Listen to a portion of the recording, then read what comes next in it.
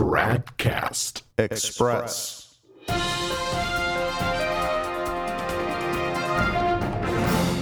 Tradcast Express, it's Tuesday, October 12th, 2021. Michael Voris of the conservative Novus Ordo media operation Church Militant released an episode of his daily commentary program, The Vortex, today, in which he blasts Jorge Bergoglio, whom he calls Pope Francis, for warmly receiving in private audience the influential American politician Nancy Pelosi. She is the Speaker of the House of Representatives and has long been an indefatigable champion of so-called abortion rights, including the taxpayer funding thereof and late-term abortion, meaning the surgical dismembering of children in the womb just up until birth. As the video of the meeting shows, Francis and Pelosi are of a kindred spirit, and the two very much enjoyed each other's company. So today, October 12th, Voris released an episode of his Vortex program on that. Entitled Grave Papal Sin, he lists numerous scandals committed by his oh-so-valid Pope, and then proceeds to make clear that you have no right to question the validity of Francis' claim to being Pope. Now, that segment of his program is so full of bad and misleading argumentation that we're going to take it apart now and demonstrate that Voris, for all his blustering, either doesn't know what he's talking about or is deliberately misleading his hapless viewers. So let's begin here at the 6-minute and 51-second mark. None of this means he isn't the Pope, by the way, and such talk among the laity is scandalous in its own right. Okay, well, it's certainly true that grave sins in a Pope's life do not mean that he isn't the Pope. Popes can be horrific sinners, and unfortunately, some of them have been in the past. Pope John XII in the 10th century, for example, was perhaps the worst of them. However, sins against morals are one thing, and sins against the faith another. What a pope could not do, and still be pope, is cease to be a Catholic by public heresy or apostasy, for example. Now, if anyone says that Francis isn't the Pope because he's a terrible sinner, then that is a bad argument indeed that should be rejected. However, usually people conclude that Francis is not the Pope because he is manifestly not a Catholic, and therefore he cannot be the head of the Catholic Church because he's not even a member of the Church. Or they conclude he isn't the Pope because he does things in the exercise of his putative office that a true Pope is divinely protected from doing. For example, teaching that unrepentant adulterers are permitted to receive Holy Communion, or teaching that Martin Luther was right about justification. Okay, let's go back to Michael Voris. Not a single cardinal in that 2013 conclave has come out and said the election was rigged and that Bergoglio isn't the Pope, that he is in fact an anti-pope. Never heard that. If he is, a future pope can declare that when Jorge Bergoglio will no longer be a pope. But if the very men gathering conclave haven't made that public accusation, anyone who is suggesting that better take into account that they too will have to give an account of themselves to Almighty God when they die. Okay, so here Voris is operating on the assumption, completely unjustified, that the only reason why Bergoglio could not be a valid pope is that his election in conclave was rigged. Well, of course, that's utter nonsense.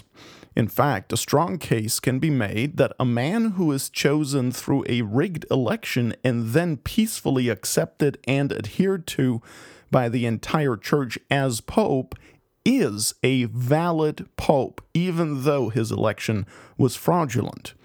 Because otherwise, the church would never have any certainty that the man they accept as pope actually is.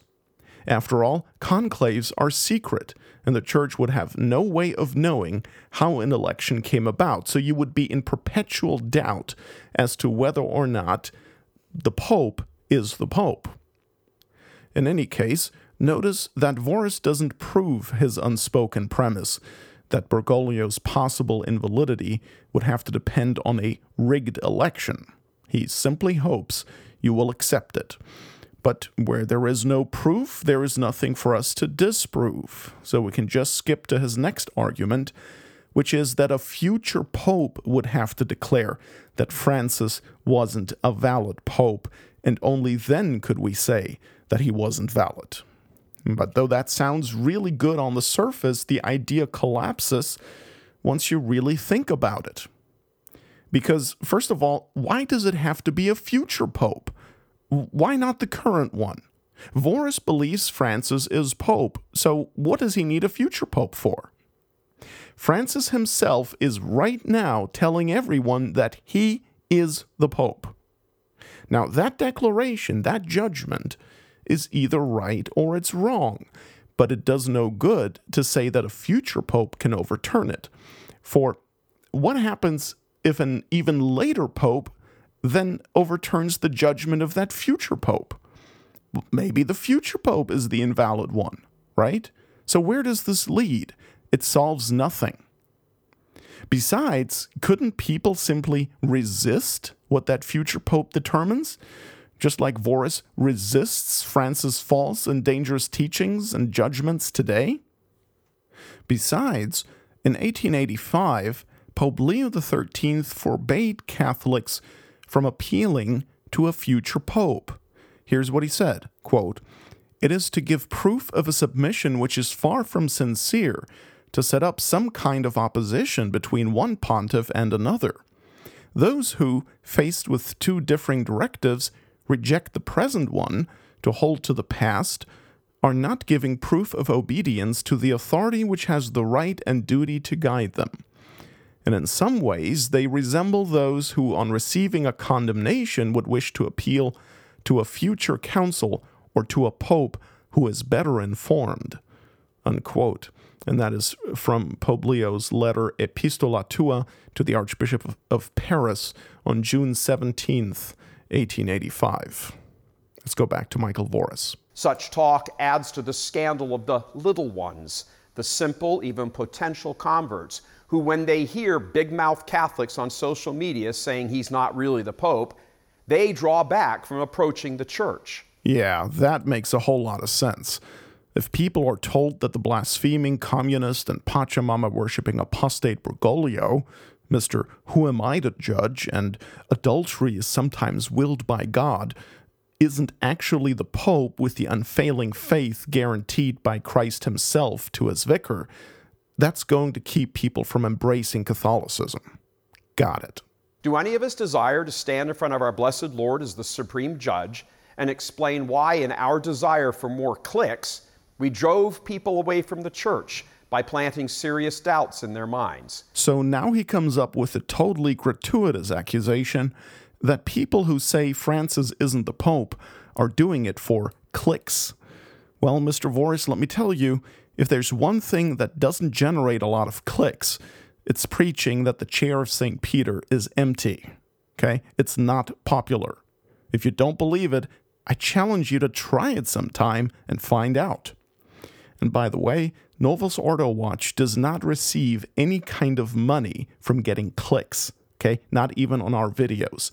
On the contrary, the more people visit Novus Ordo Watch, the more we have to pay to our web host.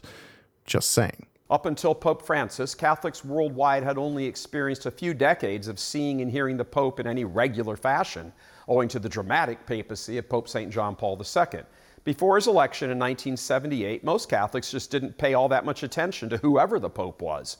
Heck, it was only a little more than 100 years ago that anyone ever even saw the Pope, owing to the advent of mass communication. And your point, sir? But John Paul changed all that. Appearing on the world stage, colliding with mass media, now the papacy is an integral part of the world tapestry. And zillions of Catholics have a very bad understanding of the situation.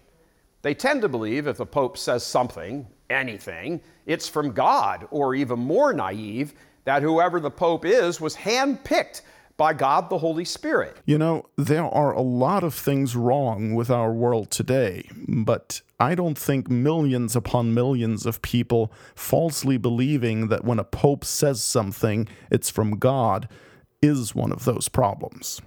And in our times, of course, we're not even talking about a real pope, but an anti-pope most people mistakenly believe to be a true pope. But yeah, I think most Novus Ordo people don't give a hoot what anyone in their church says. Michael Voris is in Fantasyland, Church Disneyland. Pope Francis seems to be solidifying the idea every passing day that he was not the pope heaven desired, but he is still the pope, and while he is on the throne of St. Peter, no one on earth has the authority to unseat him, and certainly not YouTube Catholics. Yeah, like himself, right? Look, it is certainly true that no one can unseat or depose a valid pope. But that's the whole point at issue. Is Francis a valid pope? Voris simply assumes it. But an assumption is not an argument. Again, the cardinals in conclave who elected him have not made that claim, so how dare anyone else? Well, you know, the cardinals of the conclave can't depose a valid pope either. A pope gets his designation, but not the papacy, from the cardinal electors. The papacy comes from God. And Jorge Bergoglio, Francis, proves time and again that he didn't receive the papacy at all, because if he had, he would be unable to exercise his magisterium the way he does, filled with heresies and other soul-destroying errors, and neither would he be able to canonize as saints public apostates, like John Paul II and Mother Teresa, to mention just a few examples. See, Voris's argumentation here is based entirely on the juridical aspect of the papacy, an undisputed and therefore valid election of Bergoglio, and no one can unseat a pope, so therefore. Right? That's basically his argument. What he leaves out of consideration completely is the theology of the papacy. But it is precisely that theology that proves that Francis isn't the pope. For instance, read the First Vatican Council's document Pastor Aeternus and see if you can take what it says about the pope and apply it to Francis.